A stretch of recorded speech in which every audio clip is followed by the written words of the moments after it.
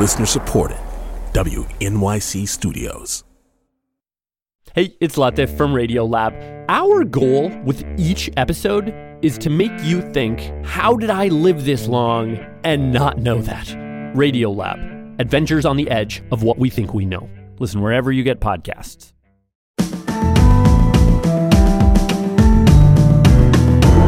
From WNYC Studios, I'm Brian Lehrer. This is my daily politics podcast. It's Monday, December 12th. So as many Americans celebrate the return of Brittney Griner, but many Republicans not so much, have you wondered at all why Russia cared so much about getting that arms smuggler back? Viktor Bout had been imprisoned in the U.S. for over a decade. Was he anything to Vladimir Putin that Brittney Griner is to so many Americans? Have you wondered about that? Well, it's starting to look like, yes, he really is. It turns out Bout has immediately used his freedom to join a radical Russian political party that supports Putin's invasion of Ukraine and denounces the West in general, liberalism in particular, and LGBTQ human beings specifically. As The Guardian reports this morning, the so-called Liberal Democratic Party that Bout immediately joined, despite its name, Liberal Democrat, has, since its foundation in 1991, propagandized an ultra-nationalist and xenophobic ideology, urging Russia to invade countries of the former Soviet Union, and Bout, parroting much of Putin's recent statements that blasted liberalism, predicted the end of Western civilization. He's quoted by The Guardian saying, "What is happening in the West is simply the suicide of civilization, and it may be happening in all areas with drugs and LGBT plus among them," said Bout. And how far is that from Donald Trump Jr. writing that the U.S. traded for Brittney Griner, rather than U.S. Marine Paul Whelan, also in captivity in Russia, to improve the Biden administration's diversity, equity, and inclusion score? He said that. Many other Republicans echoed Trump's sentiments, if a little less directly, but there were Bout and Trump Jr. both somehow using this prisoner exchange in the last few days as an occasion for white heterosexual male grievance. And that's where we begin on a Monday in the Christmas season with the traditionalists saying goodwill toward all. Whatever happened to that? With us now to talk about that and other Monday morning politics is Susan Glasser, Washington columnist for The New Yorker, co-anchor of their weekly podcast, The Political Scene, and co-author with Peter Baker of The Divider, Trump in the White House, 2017 to 2021, one of the best-selling political books of this year. Susan is also especially well-suited to the topic of Griner and Bout, as she spent 4 years as the Washington Post's Moscow co-bureau chief. She's been editor of Foreign Policy magazine, and her previous books include the one called Kremlin Rising. So, Susan, great of you to join us today. Welcome back to WNYC. Thank you so much, Brian. Great to be with you. And let's start on the Russia side of this. I was wondering why they still cared about Viktor Bout. Now what I'm reading makes it look like it might be for pro-Putin celebrity backup, to the extent that Viktor Bout is a celebrity. How does it look to you? Well, I mean, look, Putin will take all the support. This is essentially the official state ideology of Russia at this point, is the kind of ultra-nationalist, absolutely exclusionary, anti-gay and everything else rhetoric. This is what Putin has created in terms of an ideology for the modern Russian empire he aspires to create. And Bout is obviously endorsing that. But remember, he is essentially was one of the world's leading kind of underground arms dealers when he was eventually arrested and prosecuted in the United States. And so he may bring something more than rhetorical support to bear ultimately for Putin's war in Ukraine. And I think that's the thing to look out for. I was, thinking about all the, examples during that long war of the United States in Afghanistan, when there would be, Taliban or Al-Qaeda prisoners ultimately released, and they would soon enough turn up fighting again or in the fight again. I think Viktor Bout is going to be in the fight again. That's interesting that it suggests that he still has some kind of power to influence the outcome of wars or the outcome of where arms move from place to place. You know, all Americans know about him in general is that he's called the Merchant of Death and he's called a notorious arms smuggler. But after all these years in prison in the United States, what power over anything arms related or military does he have?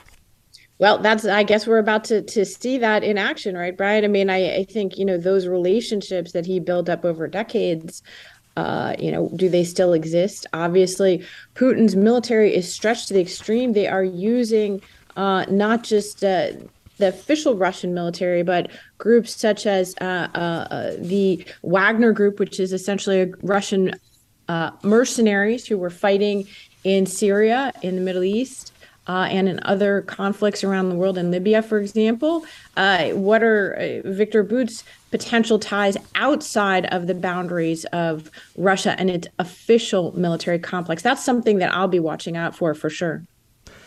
The fact that he said specifically LGBT, as he put it, LGBT plus, would contribute to being the end of Western civilization. That was coming out of Viktor Bout's mouth immediately upon return.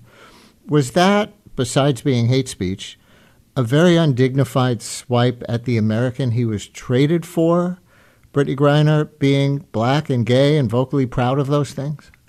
Well, it certainly could have been. Remember, again, this has been a pillar of Vladimir Putin's sort of ideological, rhetorical assault on the West, is to imply that Russia, under his leadership, has become the kind of bastion and guardian of traditional, quote unquote, values. And that is one of the many ways in which Putin has sought to make common cause with, extremists in the West. In fact, by saying that, their culture has become decadent and that he is, the guardian of a much quote unquote pure culture. And so I think it's very consistent. Viktor Bout wanted to please the man who just sprung him from U.S. prison. Using that kind of hate speech, as you termed it, is, exactly the way to please his master.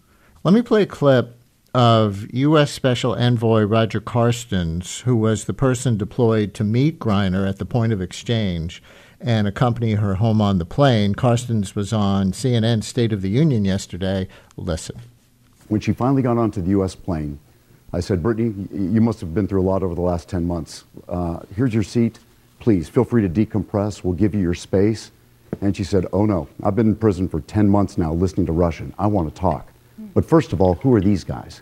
And she moved right past me and went to every member on that crew, looked them in the eyes, shook their hands, and asked about them, got their names, making a personal connection with them. It was really amazing. And then later on an 18-hour flight, she probably spent 12 hours just talking. And we talked about everything under the sun. And I was left with the impression that this is an intelligent, passionate, compassionate, humble, interesting person, a patriotic person, but above all, authentic. Imagine being that person. I mean, of course, imagine being Brittney Griner and everything she's gone through, but imagine being the American who greets her and rides home on a plane with her and listens to her talk and is in conversation with her for 12 hours. So, Susan, as a foreign policy journalist, as part of your background, do you know Roger Carstens or that intense job he's apparently had a number of times of greeting U.S. hostages upon release? Well, it is a very intense job that's actually gotten more intense in recent years. Unfortunately, it's not just the Russians who figured out that holding prominent Americans is a way to gain leverage and bargaining power with the United States. And so we've seen, North Korea is another example, Iran is another example, that increasingly the world's rogue regimes have turned to this kind of weaponized arrests of Americans. And so it's become an ever more important job. Remember that the fourth and final national security advisor in the Trump administration was Robert O'Brien, who had that job as the hostage envoy, and Trump, elevated him with very little other experience to be the national security advisor. I should point out, by the way, we were talking about the Trumps and Brittney Griner earlier. Trump has publicly criticized the Biden administration for not being able to secure the release at this time of Paul Whelan as well. You see this on the right. It's important to point out that Whelan, in fact, was in Russian custody for 2 years of Trump's presidency, and Trump obviously did not get him out and was not able to arrange a trade with the Russians. Listener tweets, not sure how this boot news is surprising. Maybe he does believe the things he says, but of course he will kiss the ring of the leader that freed him. Let's go to a phone call. Kylie in Northern Virginia, you're on WNYC. Hi, Kylie. Hi, good morning. So 2 things, let me just say as a disclaimer. Number one, I'm just elated that Brittney Griner's been released. I am. And number 2, I cancel cable, so I don't always watch cable news. So maybe my question, maybe people have been saying this and I just don't know it. But I feel like we could have guessed that the conservative right would have something to say about, about releasing, about the trades that the Biden administration made for Brittney Griner. And I guess I'm just wondering, it feels very naive. I wonder if, the Biden administration could have taken the air out of some of these anti-Black, anti-gay, anti-DEI right attacks from the right and kind of meet them where they are to give a really quote unquote American message, just to deflate this, because we knew it was coming, and it just feels like we kind of we being, I don't know, empathetic people, it just feels like we handed them a chip almost. And so I just wondered about your guest's reaction to that thought that I'm having. Yeah, great question, Kylie. Thank you. And I did notice in that clip that we played that Carstens threw in the word patriotic in his description of Brittney Griner. But what do you think about Kylie's question? Yeah, I think trolls are going to troll, unfortunately. And, Donald Trump Jr. is almost the personification of that. And his father, there's a reason we titled our book about Trump, The Divider. When there's an opportunity to separate Americans out and against each other and use them against each other, he has, generally speaking, chosen to take it. I think the Biden administration had a very difficult choice when Russia refused to entertain the swap for Paul Whelan. In fact, as my husband reported in the Times the other day, they actually proposed wanting to swap Paul Whelan for essentially a stone-cold killer, an assassin who had killed someone in cold blood in Germany. And, that was just too far. The Germans wouldn't think of it for understandable reasons. And, that left the president of the United States with a very painful choice, which is to bring one, but not both of these hostages. And that's what they are, home. And so, we'll see what happens to Whelan going forward. Putin, I did notice, very explicitly said the other day that he did not rule out future negotiations and future such trades. So, it's not entirely impossible to imagine that Whelan can get out at some point too. But I think it was a very painful and difficult choice. Kylie, thanks for your call. And on Biden not ruling out future trades, here's one more clip of his envoy, Roger Carstens, on CNN yesterday. In this one, he responds to the chairman of the Senate Foreign Relations Committee, Bob Menendez of New Jersey, who's a Democrat, who seems to also have been critical of the prisoner swap, not on any identity grounds, but Bob Menendez saying we must stop inviting dictatorial and rogue regimes to use Americans overseas as bargaining chips. So here's Biden's envoy, Roger Carstens, on CNN with Dana Bash, responding to that. Well, I'd say that it's important to note that people that are held overseas are important to us. And that's kind of the where I'd say I start when I look at the question morally. Was it bad to trade someone like Victor Bout? I think the question is, it's horrific to leave an American wrongfully detained in a foreign jail cell. Is it going to incentivize other bad actors? Let me say this, but there are bad actors. We used to say the other side gets a vote. And in this case, it's hard to keep these dictators and these dictatorial governments, as Chairman Menendez said, from taking Americans and trying to use them as bargaining chips. So, Susan, how tough a call is that? The tension between winning freedom for Americans and not incentivizing more hostage taking. This is hardly the first time this question has come up. Well, that's right. And it does seem to be a tactic, that is preferred by nations like North Korea and Iran to a certain extent that want to be in a position to have something to negotiate with the United States over. And it is a very difficult problem, maybe the most difficult problem. The thing that keeps striking me is how uneven this trade was and how, right? I mean, the nature of the quote unquote offense of Brittney Griner was so vastly different from that of Victor Bout, a global bad actor, arms dealer, and so again, you have this asymmetry and it gives Russia a leverage and a power completely disproportionate, which is why it's a favorite tactics of outlaw regimes. And frankly, that's what Vladimir Putin's government of Russia has become, an outlaw regime. And here's Arizona Senator Kyrsten Sinema, a Democrat no more, explaining why to CNN's Jake Tapper. Tapper had just cited to her many Democratic Party priorities that Sinema supports, including expanding health care access, abortion rights, LGBTQ rights, a path for dreamers, and green energy. And Sinema said, I know this is really hard for lots of folks, especially in D.C., but what's important to me is to not be tethered by the partisanship that dominates politics today. And I think Americans are tired of it. I think Arizonans are tired of it. What I'm interested in is working on all those issues that you just mentioned, that I care deeply about, and that I believe my constituents care deeply about. But I want to work on them in a way that is productive, that is free from the trappings of the pull of the political system. The national political parties have pulled our politics farther to the edges than I've ever seen. I want to remove some of that poison from our politics. I want to get back to actually just working on the issues, working together to try and solve these challenges. Kyrsten Sinema on CNN last week. And listeners, I know there's reason not to take that statement purely at face value, which we'll talk about with Susan Glasser. And Susan Glasser, how much do you take Sinema at her word there about fleeing the polarization, looking for a better way? And how much is this about the fact that she stood a good chance of losing a Democratic primary in 2024 in Arizona because of how she has blocked some of Biden's agenda, even as a Democrat?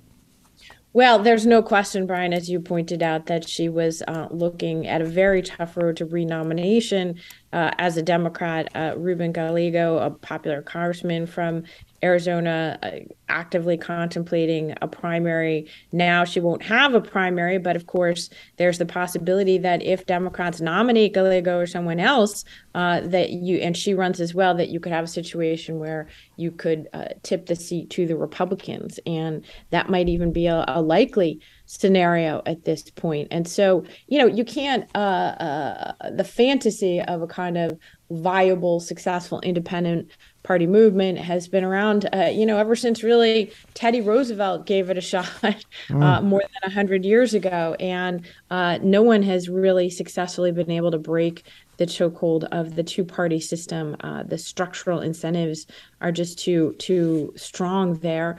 In the end, ultimately, Donald Trump, who flirted as well with independent runs for office, that's why he chose what his son-in-law at one point called the hostile takeover of the Republican Party, because it proves to be in our system. The way to real power is to weaponize one of the two parties, not to abandon them. And so we'll see what happens to Sinema. But in the short term, I think it's important to note that there's not going to be all that much change in the Senate as a result of this. She is not going to caucus with Republicans. She's still effectively going to get her committee assignments from Democrats. She's still very likely to continue voting with them on most of the major issues. And so people are not anticipating a radical shift in her as a result of this announcement, which does seem driven by the politics back in Arizona as much as by anything else. So let me ask you one closing question on Trump versus Biden, and we may be seeing Trump versus Biden again in 2024. We certainly may not, but we may. You wrote an article just recently about the aging leadership of both parties and whether they're equipped to take the country into the future. And I wonder if you could just state your basic takeaway as we run out of time, because one could argue that young Democrats and young Republicans are quite similar on the issues to older Democrats and older Republicans. Just depends which one, like Joe Biden or Bernie Sanders within your party. So how much do you think age is really determining people's views as opposed to the ongoing partisan polarization? Well, I think it's not so much an ideological question as it is a question of, what's required to lead the country through grueling, demanding times. And it is remarkable that we have such advanced age leadership in both the Republican and the Democratic parties. Joe Biden, of course, is the oldest United States president ever. Before him, Donald Trump was. And we're dealing with a situation where they'd be both parties' nominees. You would have, again, the prospect of 4 more years of presidents in their 80s. If Biden was reelected and serves all the way till the end of his next term, he would be 86 years old. And I think that, there's a legitimate issue that's going to be a big issue for him if he runs for reelection, whether it's against Donald Trump or not. Obviously, Trump is not very much younger than Biden. So in that sense, we're talking just about a gerontocracy that extends to both parties. Although with the series of wins that Biden has had recently, both on policy and the lack of a red wave in the midterms, do you think, as the letter from Biden's Washington columnist for The New Yorker, that any Democrat would primary him in 2024 if he does choose to run? It doesn't look that way to me now. Certainly there are many Democrats who are eager to get in an open race. And I do think that if Biden does not run, Kamala Harris does not have a free path to the nomination. She would face, I think, a lot of contenders getting into the field against her. But as far as I can see right now, if Biden chooses to run for re-election as the Democratic nominee, he's very likely to get that Democratic nomination without a big fight. Susan Glasser, Washington columnist for The New Yorker, co-anchor of their weekly podcast, The Political Scene, and co-author with Peter Baker of The Divider, Trump in the White House 2017 to 2021, one of the notable political books of this year. Susan, we always appreciate it. Thank you so much. Thank you, Brian.